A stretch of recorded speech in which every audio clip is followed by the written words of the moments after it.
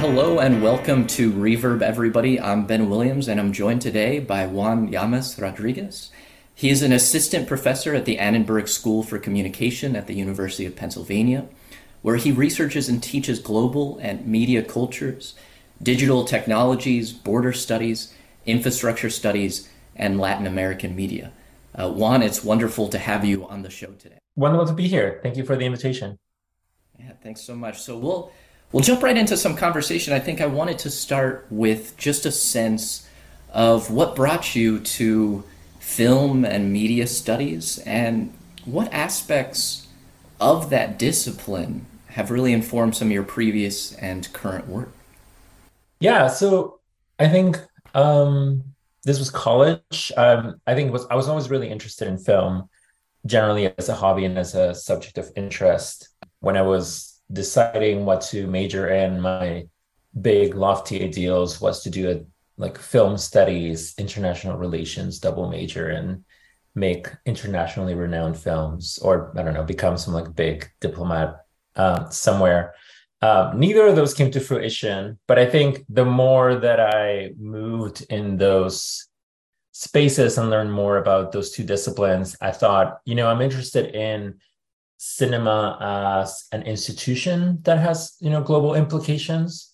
So for a while, I was thinking of getting into sort of international film festivals, into programming or things like that. And I worked at a couple of them as an intern while I was doing my BA and MA.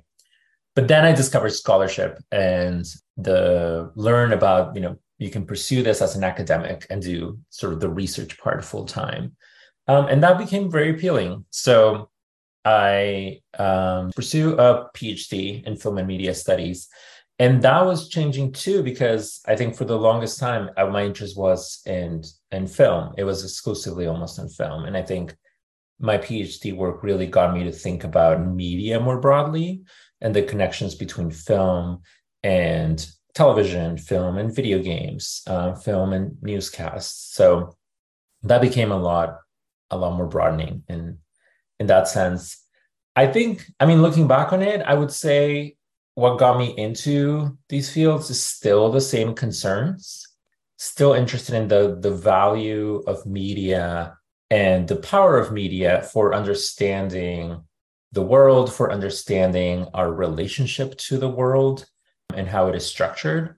So a lot of those concerns and questions are still there. And I think I found in media studies a very helpful set of approaches and theories for thinking about those relationships that I think I've always sort of been interested in. So, based on some of those different kinds of media objects, whether it's television, video games, film, what are some of the approaches that you, as a scholar of media studies more broadly, rely on in your work?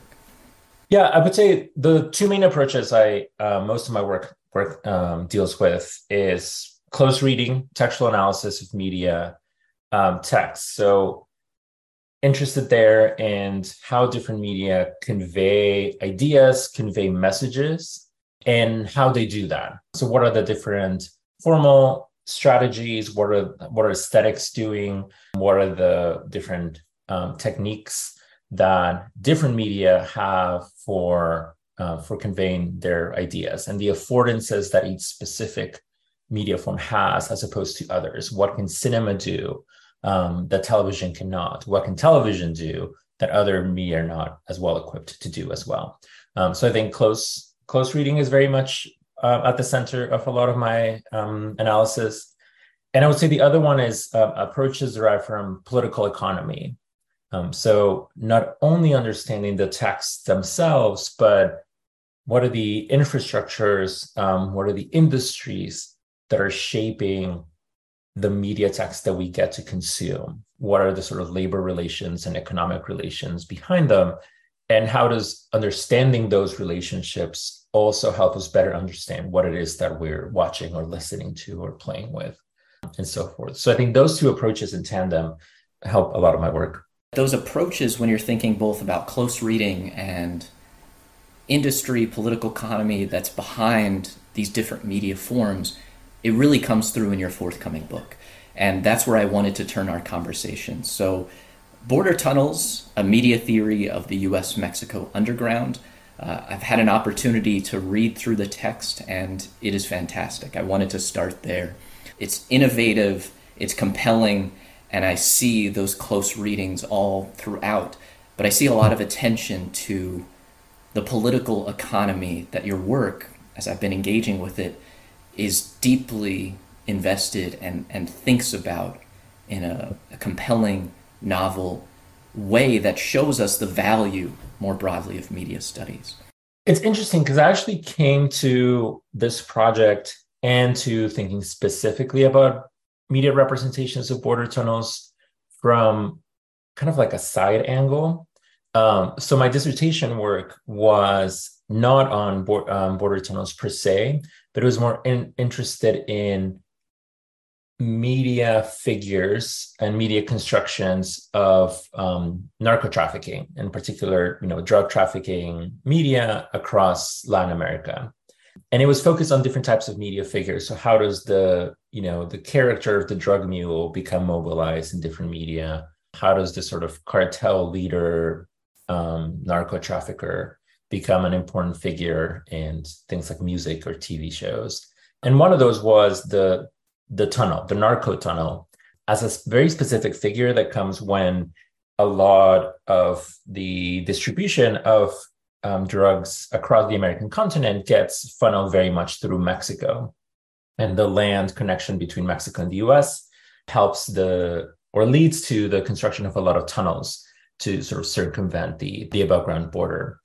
So that's what I was looking at originally. I think I became a lot more fascinated as I looked more and more at these specific tunnels, and how different media, let's say media contexts and media stakeholders, were positioning the importance or the relevance of these tunnels beyond just the focus on the drug trafficking itself. So one of the key aspects, and I think eventually this became most of the focus in the book, is media representations coming from the US and focused on the US on the border tunnels. And that's when I moved into thinking about border tunnels specifically, rather than, say, narco tunnels or drug trafficking tunnels, because a lot of the interest and attention was on the potentials and the threats of these tunnels undermining the sort of very carefully constructed and enforced national boundary, undermining the idea of the border itself, and questions around, violating national sovereignty, conflating the passage of drugs through these tunnels versus the passage of people.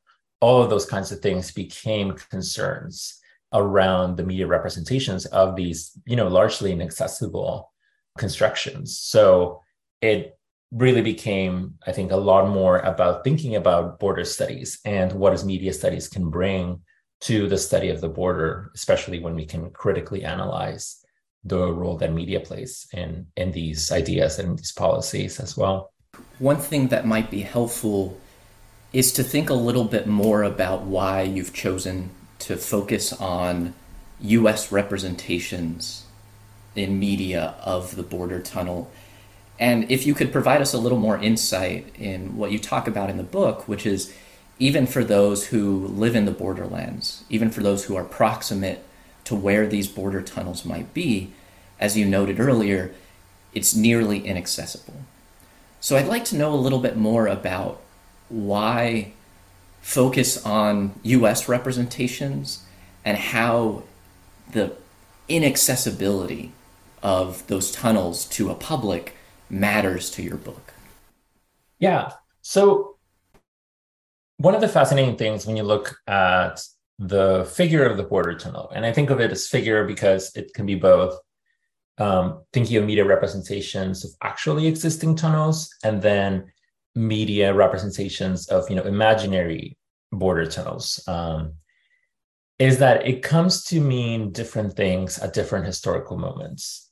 So my book focused very exclusively on the border tunnels at the US-Mexico border in the last 20 plus years, essentially the 21st century in itself. But they're not the first and not the only focus of border tunnels, right? We have a longer history of that. There's, of course, the very famous tunnels under the Berlin Wall, sort of mid 20th century, and what those meant for people at the time, and the kind of media construction around them as well. So I think as I was trying to define and focus the project itself, it became very important to situate it in a specific geographic and historical moment and tease out the implications of that. So even looking at the, say, contemporary moment, there are also very famous border tunnels in the sort of Israel-occupied territories in Palestine, right? And those become sites of resistance in a different way. But the kind of rhetorics and media productions around them vary quite differently from those of the US-Mexico border. So it very much helped to situate it in one specific site. And then from there, tease out general implications and general conclusions for what does this mean about the relationship between media, borders, and the tunnels themselves. And I think the decision to move to focus mostly on US-sourced media productions was precisely because of where I started, which was a lot of the Mexican media that I had been analyzing for the dissertation noted or thought through these tunnels specifically under the context of the war on drugs and the context of narco trafficking specifically. And that's because that's where they came from. These border tunnels became popularized by being affiliated with the Sinaloa cartel and the Joaquin El Chapo Guzman, and very much became a sort of badge for that cartel and that cartel leader. And that's what the tunnels meant necessarily, right? And that's because a lot of the illicit flows through the tunnels were south-north, were basically taking drugs up into the US. And then eventually it also became about bringing guns back into Mexico. But the media work around those tunnels and from the southern side of the border is focused on what does this mean for narco trafficking? What does this mean for the drug wars per se? And as the arguments and the focus of my work became a lot more thinking about media constructions of the border, it became clear that it was on the US side that that's where the concerns were emerging, because the tunnels represented a south-north flow that was unsanctioned, that was illicit, and that had implications for how to maintain this idea of the border that needs to be closed off to unwanted illicit flows. Right? Yeah, thank you so much for offering so much of that. And I feel there's a moment in your book when you're talking about the theoretical wager of thinking through the border tunnel. Mm-hmm. And I'd like to just read a few of those sentences related to that, because I feel it distills so much of what you're saying. And I was hoping you could maybe offer a little bit more elaboration on what the quote is trying to get to. Sure. So you write, the theoretical wager of this book is that border tunnels offer a parallax perspective on how mediation shapes issues concerning nation-state borders by offering a limit case, a border figure nearly impossible to comprehend without the assistance of media. This parallax perspective emerges from both the intrinsic mediated nature of border tunnels and their structural capacity to reorganize spaces and ideas about the border. So can you tell us a little bit more about, one, what a parallax perspective in this context means and how that shapes the theoretical framework of your book? Sure. I think so. The departure point was, if I'm writing a book about media and the border, especially media and the US-Mexico border, it somehow seemed like it's been overdetermined and it's also been overdone, right? There are a lot of great focus on media, arts, and culture about the US-Mexico border, media technologies at the US-Mexico border, and both from media studies scholars, thinking of like Camila Foja's work on border optics, for example, but also a lot of focus from other disciplines like geography or international relations or political science, that are interested in how the media, quote unquote, which usually becomes mostly just focusing on news, is covering the border or talking about the border. The wager here about using border tunnels as a parallax perspective is that it essentially changes the starting ground. It isn't about how does the media covering the wall, or how is the media covering the stories of the people living on the border or migrants, presenting themselves at the border and asking for asylum. It is essentially a figure that is very prominent in media, but has been not as focused on in terms of scholarship. And so that allows, I think the tunnel becomes very generative for two reasons. One, as you mentioned, is the inaccessibility of it. And two is that because of that inaccessibility, it allows for any number of creative practices, both from those that are producing quote unquote realistic representations, whether that's news or reality TV, but also from those creating unrealistic representations, right? When there's in video games or special effects in films or speculative design. The fact that there is very little for publics to attach to physical reference for the tunnels allows media creators to, run amok with their representations. And so that has a potential for reimagining what we think about as the space of the border itself. So the border tunnel becomes this limit case because whereas we can say, also how media represents the border wall is very important for how we think about the wall. That's definitely true. How media represents migrants is very important for how we think about migrants' rights and so forth. Different publics will have very different relationships to that aspect and the physical manifestation of that aspect versus the media representation, right? But border tunnels present this useful limit case where it's like most people just do not have an actual relationship to the physical representation of them, unless you work for the cartels that build them, or unless you work for the tunnel task forces that go in and try and close them. You probably have never been inside a tunnel or have seen one up close. And so most public's relationship to them come through media. So it presents a very helpful, let's say, case study to really think about the actual necessary relationship of media productions to understanding this border figure for all sorts of publics.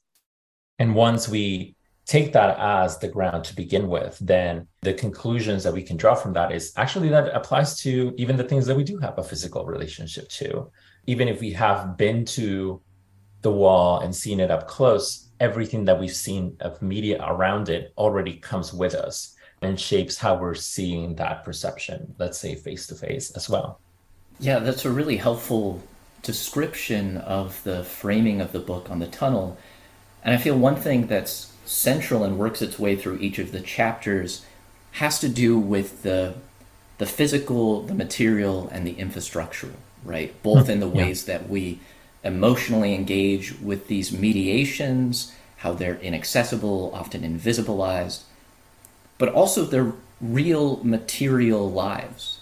So one thing I'd like you to tell us a little bit about is how infrastructure studies and attention to what might be thought of as the everyday, as the mundane, to draw on Lisa Parks, right? The stuff you can kick.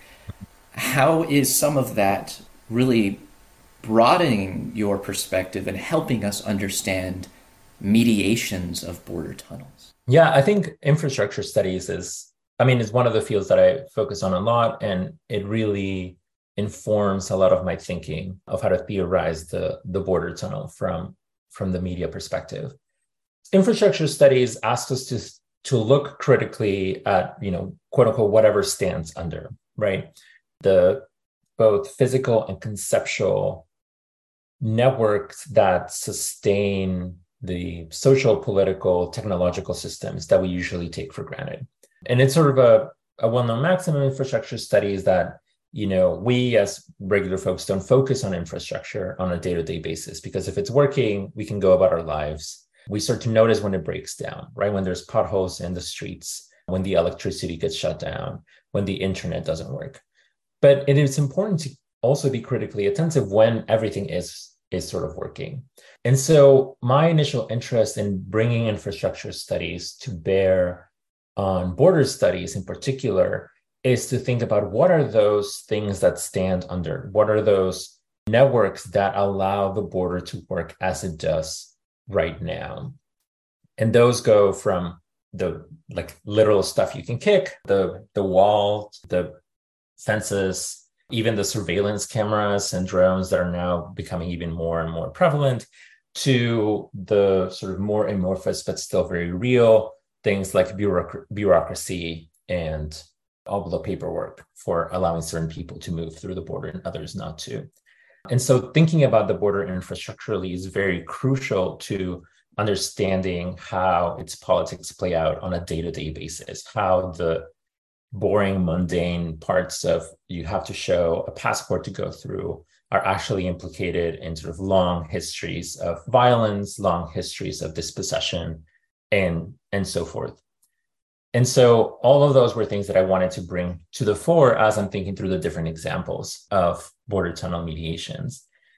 Then again, thinking about the border tunnel as this limit case, once you start paying close attention to all the things that undergird and shape everyday practices and media productions, you also notice how, especially in those productions that are using footage from actual borders, the physicality of the border tunnel itself is also very important to think about how those media productions and media texts come to be. So I became really interested in specifically how news, for example, was depicting border tunnels and contending with the fact that they're usually pretty narrow and very constrained. They don't allow for the sort of sweeping representations that you could have with, say, a drone shot or anything of that sort. They're also very sort of poorly lit as well. So then you have to deal with those kinds of things. So all of those creative decisions are actually coming out of the structure itself, of the physical limitations that it imposes. And my favorite example of this was the Anderson Cooper report that I write about in the book, where they literally use the railway system that exists in the tunnel that normally was used to transport drugs in a little cart. They use that to position the camera on top of the rail and actually depict the movement across the tunnel through that camera. So in some way, the tunnel itself becomes an infrastructure to allow for its own mediation. It becomes basically the thing that allows it to be portrayed in this media report. I watched that example from Anderson Cooper 360 degrees, and it really is such a strange reflection, one, on the infrastructure of the tunnel, both in how a lot of this, as you say, is done through the features of production, the positioning of the camera.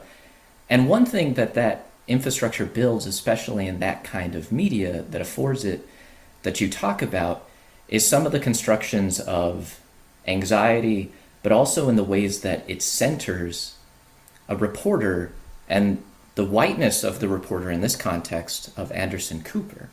And so can you talk to us a little bit about how you comment on those features in the book? Yeah, for sure. I think one of the things that becomes very central in that report, but others that I look at as well, is also because the tunnel is largely inaccessible. You have to get permission from the tunnel task forces and border protection to go in there.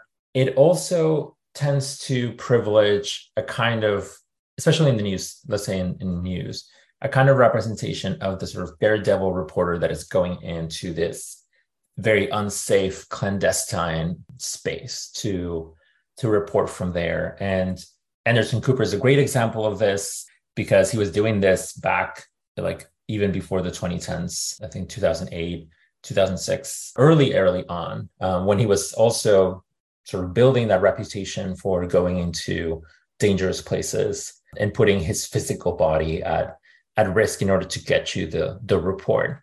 So that report in particular really foregrounds the reporter as the person that will get us to understand this figure, this structure of the tunnel. And since then, other reporters have done similar things. So I know there's also a very famous Matt Gutman report where he keeps emphasizing that, they're telling us to be really like safe and there's different risk. And I almost got my head injured when I was going into it. So always, and part of the thrill of reporting on border tunnels is the sort of illicitness of we're going into this thing that used to be used for all these clandestine activities as well. But whiteness plays a key aspect to that. Most of these reporters are white. Most of these reporters are men as well. And that once I started noticing that in the different reports, that actually became a through line to moving into other types of representations as well, because this very much feeds into things like reality TV in things like Border Wars and Border Live. Once again, it becomes the sort of white man who's putting themselves at risk by engaging with this dangerous structure of the border tunnel. And it's all about their own physicality and their own ability to navigate these spaces. And it reframes not only the border tunnel, but then the border as this dangerous space that needs to be contended with. And when you put that together, the sort of border as a dangerous space that needs to be contended with, and the sort of white man that is the only one that can take on this risk, you're importing centuries-long ideals about, taming the frontier. It's only the, white savior that is going to come in and be able to do that. So without actually them having to acknowledge this and probably not even being fully conscious of this, they're already importing all of these discourses and ideas that have gone back decades, if not centuries as well. Thank you so much. That's definitely what I was attending to and reading through your work. I was thinking so much, and you cite her as well, about Kelly Latel Hernandez, her Migra, talking through the history of the Border Patrol, the ways that it's a masculinized, settler colonialist enterprise with these histories of racialized violence that are very much embedded in the enforcement agency. Yeah, and so in your attention to the border tunnel, you give us so much insight into that. And you mentioned earlier that these reporters, or with reality television, there's a focus on the tunnel task force. So that might be unfamiliar to our listeners. It has the ring of bureaucracy, right, with the naming of task force, but it's entangled within this very violent system of Customs and Border Protection, of the Department of Homeland Security. Can you tell us a little bit about the ways that the Tunnel Task Force emerged? And then we can start talking a bit more about how this is represented in a reality television series that focuses so much on those enforcement agencies that you've brought already to our attention, right? Border Wars and Border Live. So the Tunnel Task Force emerges as this interagency force. The agents that are assigned to the Tunnel Task Force come from different parts of all the different agencies that fall under Department of Homeland Security. So this could be Border Patrol, this could be ICE, especially Special Investigations ICE, not Immigration Enforcement ICE. And they essentially recruit from agents from these different agencies to be part of the task force, whose entire purpose is finding and shutting down border tunnels. During the Obama years, actually was a special biannual report from the White House on all sorts of border matters, but it had a special section on what are we doing about the tunnels. And so it reported on what the Tunnel Task Forces had been doing. I sort of cut off the research at 2020, but I did notice that as the Trump president comes in, there's no more reporting on the tunnels in these sort of White House releases. So it is very much a part of a bureaucratic creation of we need to have a dedicated team that goes in. And in 2014, DHS even creates a short series of videos explaining what this is, of basically interviewing one of the main agents, Kevin Hecht, and explaining what is a tunnel task force, what is it that we do, what are the tunnels. And he describes it as, is this sort of like next level of participating in the border enforcement apparatus of, not everyone is cut out for this work. And again, it's reinforcing the physicality, right? He emphasizes that, tunnels can be really cramped and people can become claustrophobic And so you really have to be able to manage the psychological toll of moving into these very constrained spaces and managing all of that and coming out the other side unscathed. But then the construction of the tunnel task force as having to deal with this very specific problem gives the problem this enormous importance in this idea of quote unquote border security, right? It becomes this thing that, well, we need a specialized task force, then it must be a huge problem that, it's undoing all the work of the border.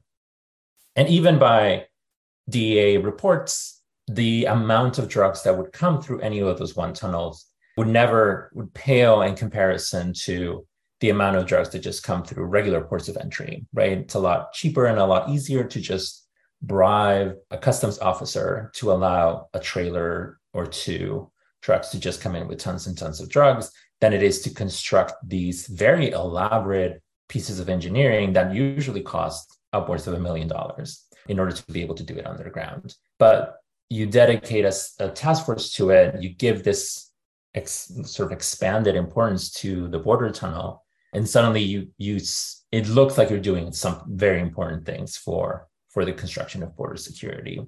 But in doing so, you're also perpetuating the idea.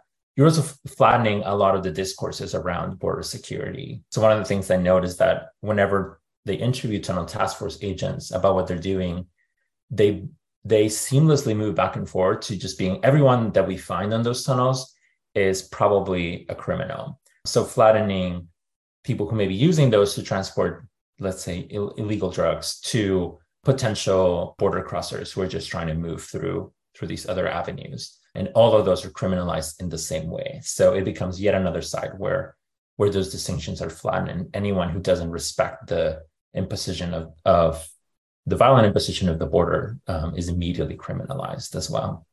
And what is some of the work that these reality television series do to not just flatten how we're thinking about criminalization of the people inhabiting border spaces or moving through border spaces, but I also want to hear a little more about the spectacle that they construct in maintaining themselves as police procedurals do as these professionalized knowledge workers, but also at the same time relying on the conventions of drama to make those moments of bureaucracy, the infrastructures that very much guide enforcement practices, appealing through reality television.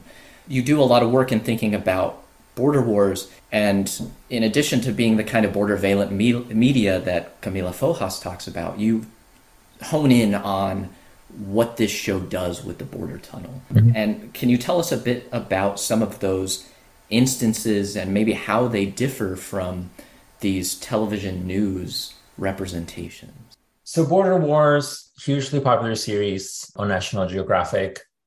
It's something that I think a lot of border studies scholars, even those who are not media scholars, have written about or thought about because it was so popular, because it was such a overt, tendentious representation, intentionally from the side of Border Patrol or from the side of the border enforcement agencies. And because it spawned so many replicas in the years since, increasingly. I think a lot of it's no real insight to say, this is propaganda and is being laundered as popular entertainment. I think that's definitely true, and others have pointed that out. I think my interest was in given that it is popular entertainment, that it is pushing a very narrow and specific perspective on the border enforcement apparatus. I was interested in thinking about it precisely as that. How does this work as a media production? And given that, how is it effective or not in basically selling the idea of border enforcement? And I think of that from two sides, I guess, again, from the political economy and the close reading perspectives. It's very interesting that Border Wars was actually very carefully constructed on the back end of thinking about what are the stories that we're going to put on screen, how are we going to tell them.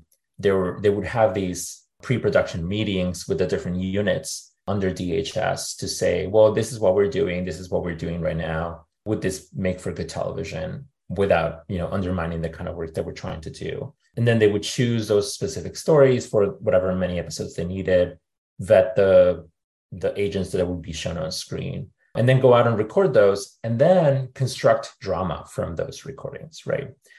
As with other police procedurals, a lot of that drama is, very careful editing to make sure that there's always some action happening, kind of trying to edit out all the mundane, repetitive aspects of the job, really positioning the agents as these very organized laborers and very specifically focused on the task at hand, as a way to also distract from the ideological implications of that work.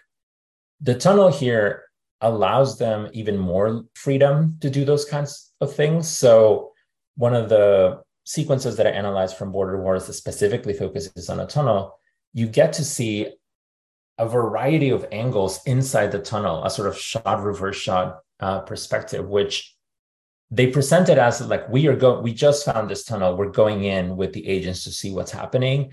And yet suddenly you have a 180 shift in where the camera is, and you're seeing the agents coming in from the front. And there's just no possible way they could have done that if they just literally gone into the border tunnel to film them. So it's very clearly they already know there's no one else or nothing else in that tunnel. So it's a very staged recreation, which they can do because the only characters in that sequence are the Tunnel Task Force agents themselves. It's not when they're apprehending anyone crossing the border or when they're, doing routine inspections that they need people to keep moving. The tunnel in this case presents an excellent, real life film stage where they can go in and replicate the thing that they supposedly did before in order to secure the tunnel. But again, going into the close reading, then once you are able to close read the sequence, that betrays the sort of construction of it, how they're building the drama from the structure itself and from using the border agents as actors, essentially, in these sequences.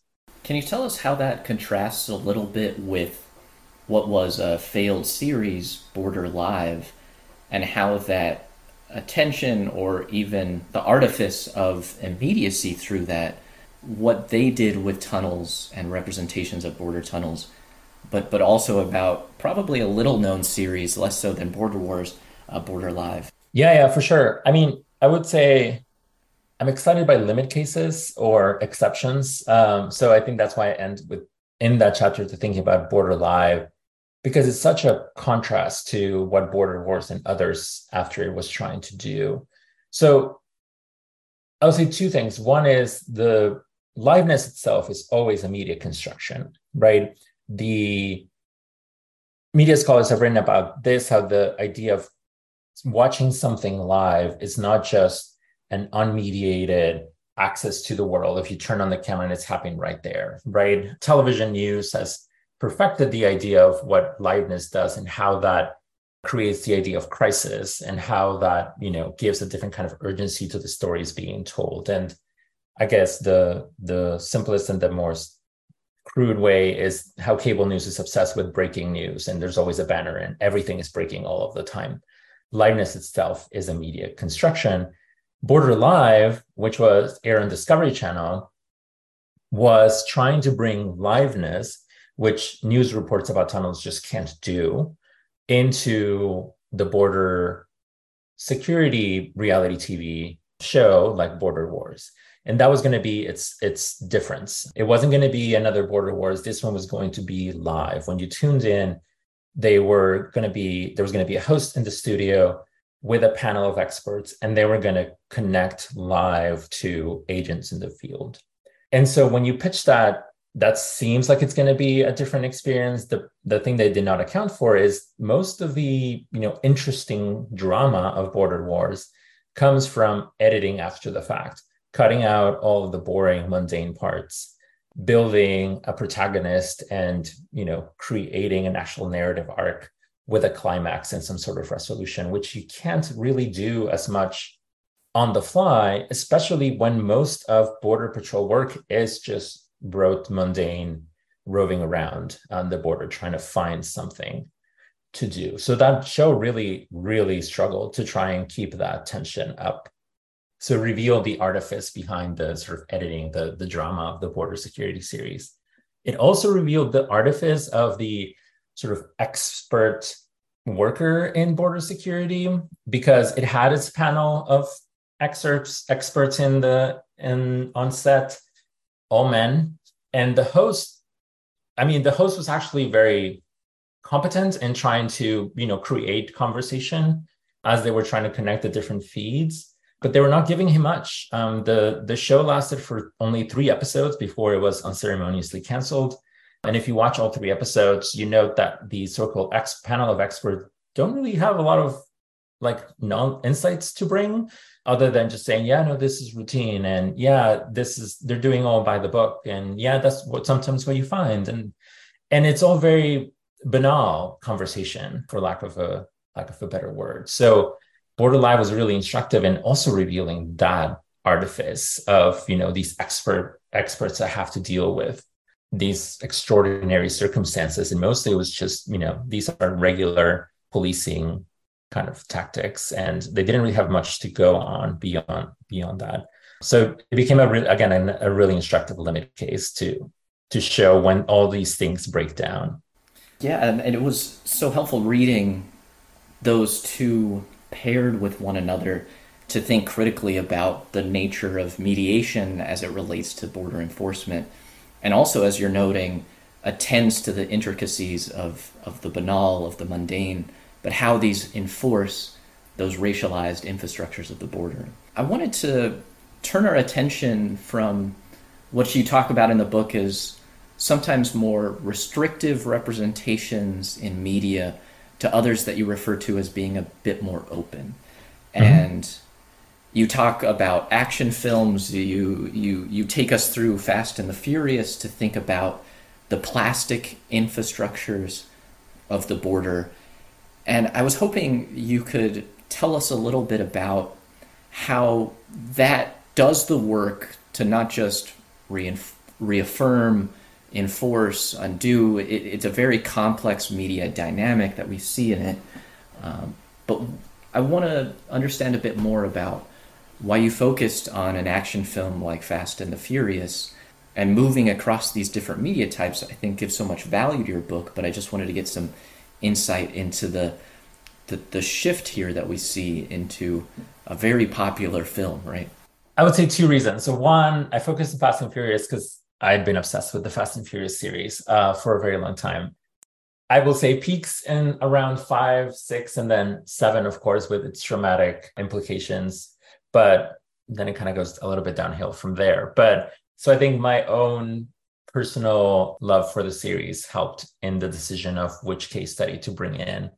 But in terms of the book, so this is the 3rd chapter, and what looking at the action film with special effects does is becomes a turning point in thinking beyond the physical restrictions of the material restrictions of the physical border tunnel and how that affects its media representation. So in Fast and Furious, which is the 4th film in the series, they include border tunnels as part of the narrative. And so the protagonists have to join this drug trafficking gang that uses border tunnels to drive drugs across the border, which is completely preposterous. And there's no way that cars that big would ever fit through any of these tunnels. But that's part of the artifice in and of itself. And one of the fascinating things that I noticed as I was researching more about the film is they actually tried to see if they could find tunnels where they could film that. They could film them moving through, and found exactly the limitations that TV news and reality TV have, which is it's impossible to have this many angles on something within the tunnel. And so that's when they move into digital special effects and basically using green screens to try and construct essentially an animated version of the tunnel. So that was a very helpful way of thinking about how you move from one type of representation to another. It also gets us to think about different forms of engaging with media, because what I'm trying to argue there in thinking about the sort of plastic infrastructure of the border tunnel is that even though these are not realistic tunnels anymore, these are not actually physical tunnels that are being filmed and presented to us, we as audiences have been trained by cinema for so long to still be impacted by the essentially things that rationally we know are not true, quote unquote, were never really there, but they have a very real effect in how we think about its reference to whatever we connect it to in the real world, right? Anything that exists in fiction film we can't say that it has a one-to-one relationship with our own sense of the world, but yet we import so much of that value and resonance into our everyday interactions too, right? I mean, this is the whole premise of ideology in and of itself. So then that's what I'm trying to argue, that it still matters to look at these representations of border tunnels that are preposterous because they're still providing that sense of thrill and possibility when you're looking at these drivers going through an underground and basically changing the geography of what we imagine the underground of the border can look like. It opens up new avenues for thinking about, well, what if the border wasn't as this closed off and firm thing that we imagine it to be? What are the new avenues that can be opened from there? And I do it by being cautious of not, veering too much into utopian optimism of like, now you have this one popular Hollywood film that reimagines everything. And so we've undone violence of the borders and suddenly everything is fine, because it isn't. And even within the film itself, it contains contradictions. It uses its Mexican characters in very stereotypical ways. The sort of villain is very much a caricature of the cartel leader. So it's still building on those very real stereotypes and ideologies about who are the villains in the border setting, even as visually it is also giving us other ways of thinking about the border space through these tunnels as well. In thinking through some of these affordances of animation, but also the contradictions that exist within those different media types, your book also turns to video games like Call of Juarez, and specifically the third part in the series, The Cartel. And you talk quite a bit about what interactive media affords and what limits interactive media has. And with this kind of new media, with video games, what are some of the ways that even pushes further or limits how we think through the border security apparatus, how we think through border enforcement, and how we think through border tunnels? Yeah. So I think the move to interactive media is important because even though the examples that I'm looking at are all fiction, again, they're becoming the logics, the technologies, the formal strategies are becoming part and parcel of how the border is being enforced nowadays too. Because once you move away from the build the wall rhetoric, there's still very much a lot of construction of maintaining the border through virtual technologies, right? Through cameras and drones and so forth. And so the ways of seeing the border through the computer-generated imagery, understanding the implications of those becomes even more important. The sort of mixed reality of using computer technologies to relate to a physical space in and of itself. And so video games are very helpful in that, both as a case study, but also I think because there's so much important critical scholarship on video games that has already done the work of teasing out what is the importance of these virtual representations of the world when we think about their relationship to the physical world in and of itself. And this goes from folks like Tara Fickle, Aaron Trammell, Christopher Patterson, who are arguing that it's not productive to think about, oh, well, video games are this separate sphere, and all the sexism and racism that happens in the real world, you can't really import that into games because there's a sort of magic circle that inoculates it from the real world. Actually, those two are very permeable and those dynamics do impact. But at the same time, it's not the old-fashioned, like, video game violence produces violence in the real world, right? The production of these virtual narratives is very much implicated in the physical world ideologies and practices and so forth.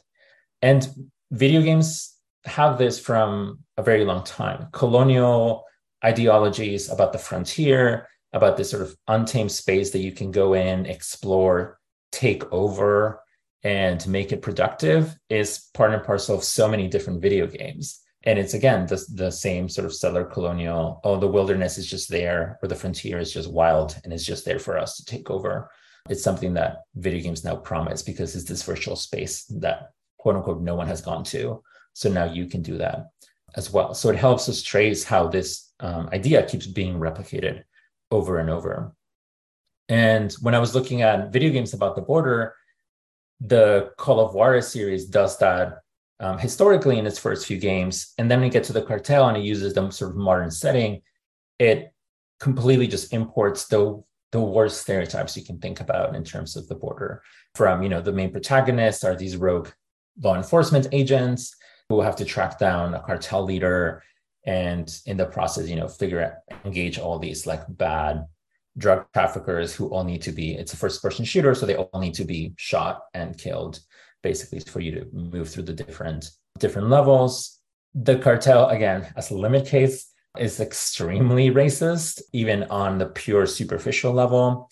I mentioned what a lot of critics pointed out, which is there are levels where you're moving through this like fictional version of Los Angeles, and you have to kill a bunch of drug gang members, quote unquote, but they're all the avatars are Black men. So you're essentially just gaining points and even a reward for killing a number of Black men under this premise. And then you get to the border crossing. So these are all US law enforcement agents that are moving into Mexico, and they're crossing the border, the sort of untamable frontier, underground. They have to go into the tunnel, into a series of tunnels in order to get into Mexico. And that also proved really interesting to think about virtual representations of border tunnels, because here you have a medium that essentially is not beholden to any of the physical restrictions of border tunnels. You essentially could program these tunnels to look in any sort of way. And yet, by importing both the ideologies of, the untamable frontier of the border, the lawlessness of it, the fact that it's a first-person shooter. So the logics of the first-person shooter is create these spaces that facilitate, that create restrictions on how you can shoot and not be shot at. Basically turn the tunnels, or the entire border underground, into a series of tunnels, repetitive sort of forks in the road kind of tunnels, where you run through. Sometimes it's a very narrow space, so you just have to shoot everyone in order to move through. Sometimes they're wider spaces, so you can actually crouch and hide and run around. And use the computational aspects of video game programming to make these repetitive. So if you move through the entire tunnel level, it takes a long, long time, and it imagines, again, like with the action film tunnels, it reimagines the underground into this huge space of possibility, and yet it ends up being extremely restricted when all of this extra space that you have just becomes a site for conflict and a site for literally just shooting your way through it in order to get to the other side. So it becomes, in some ways, a very concise but very helpful example of the sort of racial infrastructures of the border, the way constructing spaces of the border are already importing all of these different racial ideologies of who is able to move across them and who is not supposed to be there and therefore needs to be eliminated in some way. Yeah, and I found a really succinct phrasing helpful in both this chapter and the Lateral Journal article that this is based on. You note, if we understand racialization as a Ludic logic, as a series of rules that encode hierarchies by limiting what subjects can do and what others cannot, then first-person shooter video games pointedly illuminate the racial infrastructures of the border. So again, I found that just a really helpful distillation of how this interactive media does the work that borders are always already doing, especially the case of the US-Mexico border, through the specific space in this context of the border tunnel. Yeah, for sure. The video game chapter is based on the latter article, as you mentioned, and then I expanded into the chapter in the book. And one of the things that I added into the book is the thinking about reception, or thinking about the players themselves. So you can say that the game itself is doing this, but how do players respond? And one of the things that I found fascinating is how players would so easily just follow the design of the game itself, right? So the easiest way and the best way to succeed through that level is to just treat everyone that you find as an enemy, shoot him, and move through the tunnels as fast as you can. And trying anything different is going to be increasingly complicated. And from all the videos that I saw of people playing it, no one seemed to get very far if they didn't just try the strategy, right? So it really much became a way of thinking the ludic logic of the game is already not only perpetuating, but almost enforcing that racial structure, right? I think I called it, the efficiency of playing white supremacy. It's like the most efficient way to play the game is to just be a killer of all these like avatars of color as you move through the border space itself. To kind of turn our conversation to other examples that you note that are drawn from design and other kinds of media that again work with different kinds of creative forms to open up space for conversation and to think through speculation that you talk about in the final chapter. I was hoping you could take us through maybe one or two examples of some of the different design projects that your book thinks through and what that really powerful fifth chapter allows us to envision from the framework, not just of the media object, but from critical media studies as a field as well. So in the last chapter, I would say from the beginning, animation and video game design have a sort of irreducible speculative aspect, right? Because you're producing these essentially virtual representations of physical spaces. You're speculating on their own dynamics, on how they work and how they look, even if you may or may not have a physical reference to it. In the last chapter, I move fully into a medium that admits its own speculation, right? Speculative design projects that basically are saying we're imagining this thing differently, whether this is like a consumer object, whether this is space or a world or so forth. We are, foregrounding that we're using all these multimedia affordances to create this thing otherwise.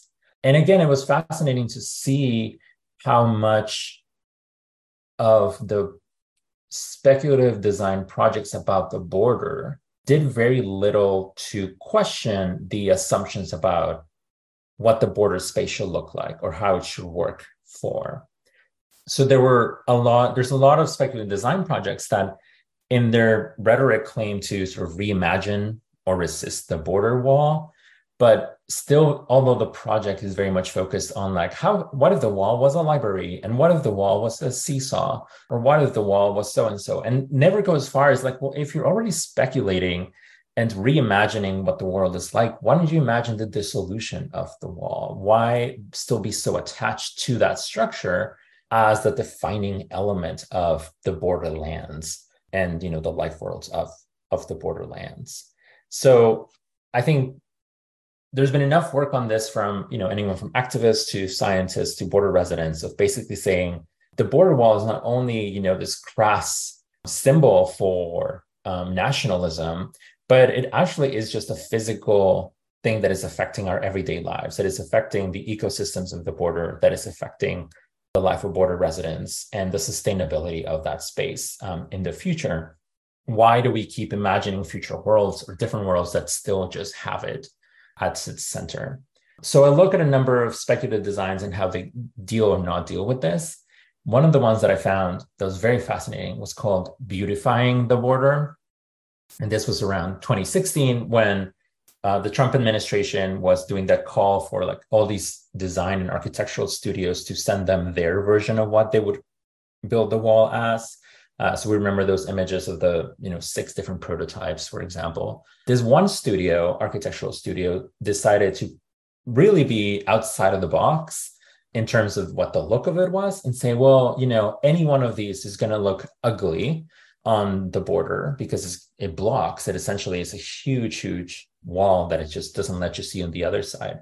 So their Beautifying the Border project was to still create a division that prevented unauthorized crossing, but they would do it underground. They would essentially create this boundary long tunnel that you couldn't see if you're standing just on the ground. You could see all the way across the horizon. But as you approach it, it basically dips underground. And then you still had to go through the usual customs offices and so forth before you come up on the other side.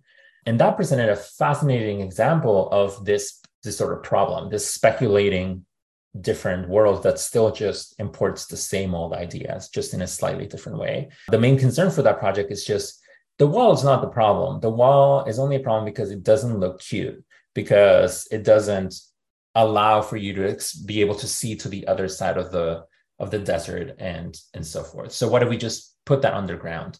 But all of the negative externalities of having a border wall would still be there in terms of, the loss of human life and the disruption to natural ecosystems and so forth. So I look at that specific project and what it's assuming and doing.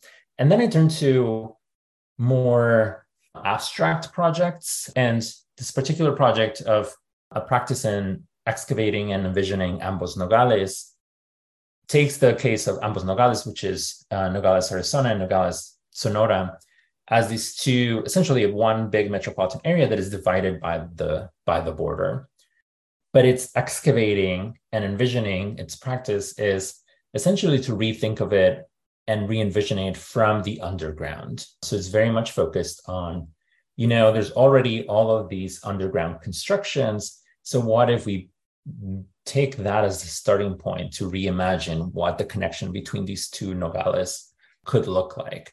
And so I found that particularly helpful and instructive in thinking about what is the potential of these underground constructions to get us to think differently.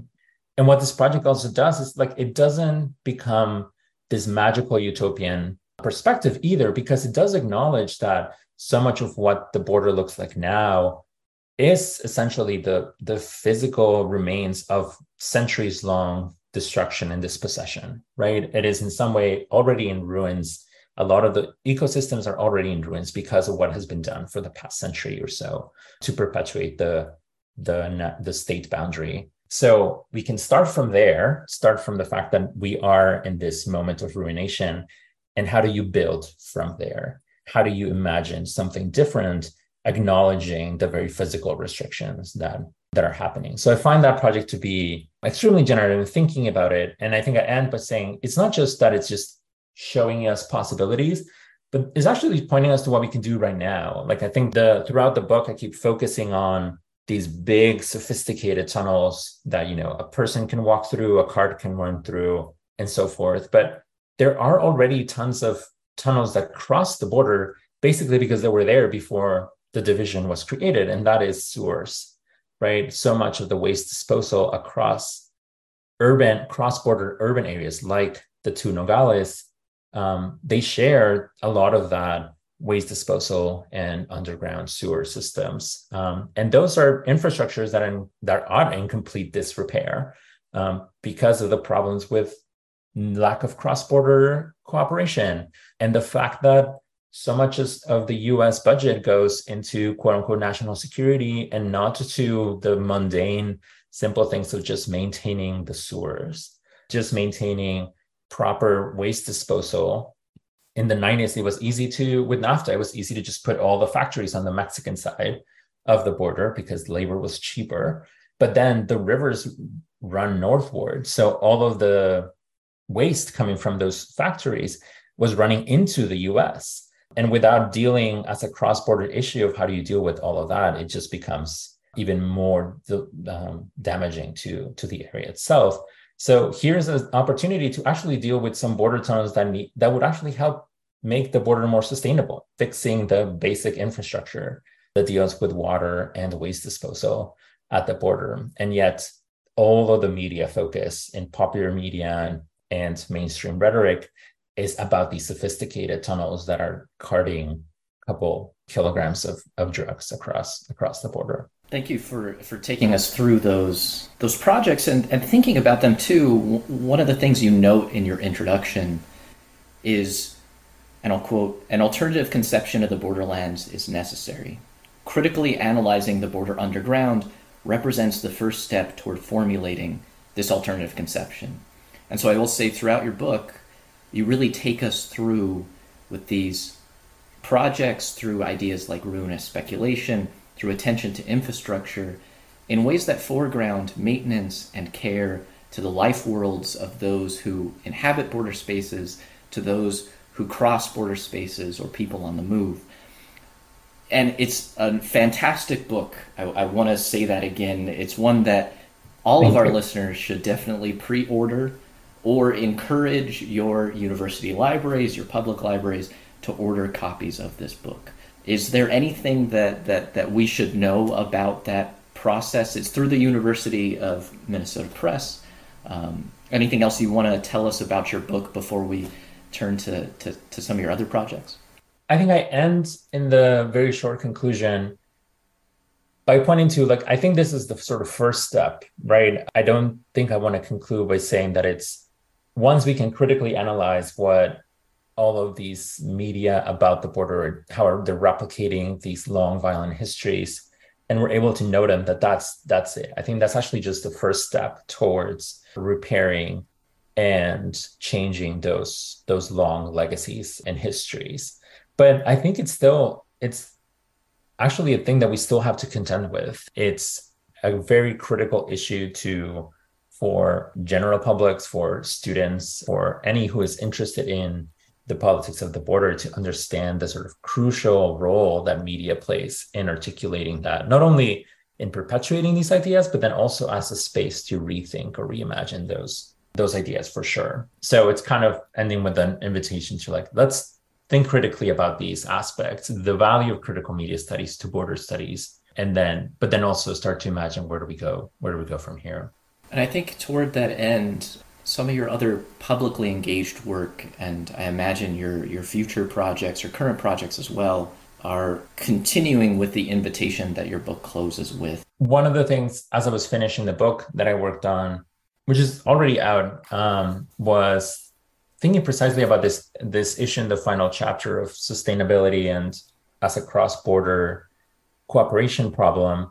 And I worked on this prototype for a board game that would essentially try and fix the sewer problem in the border as it's a collaborative board game. So everyone has to work together in order to bring it together. And that was very helpful, both as a knowledge production exercise, and I think that's also as a first step towards a more publicly engaged way of engaging with these aspects. And it's something that I've been thinking a lot more of how to move forward in it. This was sort of, it's a board game, but essentially all the materials are online because I published it through One Shot, which is a journal for games and games designers. So you can download all the materials there. But I'm also starting to think about collaborations with artists and other designers to create a sort of digital version of that as well, that can have a different kind of reach as well. And then as I'm moving into a new project, thinking about, again, interactive media, more delving into the last few aspects of this first book and thinking about interactive media and its role in getting us to think about the politics of migration. I've also been working on this publicly engaged project with a colleague of mine, Kim Knight, now at the San Jose State. And we've been thinking about creating this platform where you engage with stories about migration in your daily lives, in your everyday life, specifically through the nexus of walking. So many narratives about migration, specifically those who migrate across the American continent, so from South or Central America up through Mexico and into the US, walking and running and taking the train are central aspects of that process, very physical, situated aspects of that migration process. And so we're using that connection to the fact that so many of us are now extremely aware of our own practices of movement, right? Because we have fitness trackers that are counting how many steps we did in a day, or they'll count the miles that we run and so forth. And intervening in that very individualized perspective of, like, all I care about are my own steps and how I did more than others and so forth, and using that technology instead to draw attention to look at all these other groups that are engaging in actually formidable feats of walking across an entire continent for a variety of reasons. So using that as an opening to provide a portal to re-encounter all of these narratives, or for many people encounter them for the first time if they never have. So we've been working on this project for a couple of years and moving into creating a prototype of it to really think about how do we move the critical work that we've been doing in thinking about both the individualizing aspects of something like fitness trackers. How do you move them to think more socially? And then on the other side, thinking about the politics of migration and how do you engage publics that normally would not do the effort to go and try and engage with these issues to think about them more conscientiously and reflexively on their day-to-day lives, for sure. And we'll definitely link all of those projects in the podcast description for our listeners so they can download through one shot the collaborative board game you mentioned, as well as the Migrant Steps project. I wanted to close with just, again, an expression of gratitude and a reminder to our listeners of the really wonderful Border Tunnels that does such important work and is a meaningful and rich contribution to border studies and media studies. So thank you so much, Juan, for joining us today on Reverb. Thank you. I really appreciated the opportunity to talk about this. And thank you so much for all your wonderful questions. Our show today was produced and edited by Ben Williams, with minor editorial assistance from Alex Helberg. Reverb's co-producers at large are Calvin Pollock, Sophie Wadzak, and Olivia Burnett. You can subscribe to Reverb and leave us a review on Apple Podcasts, Stitcher, Android, or wherever you listen to podcasts. Check out our website at www.reverbcast.com.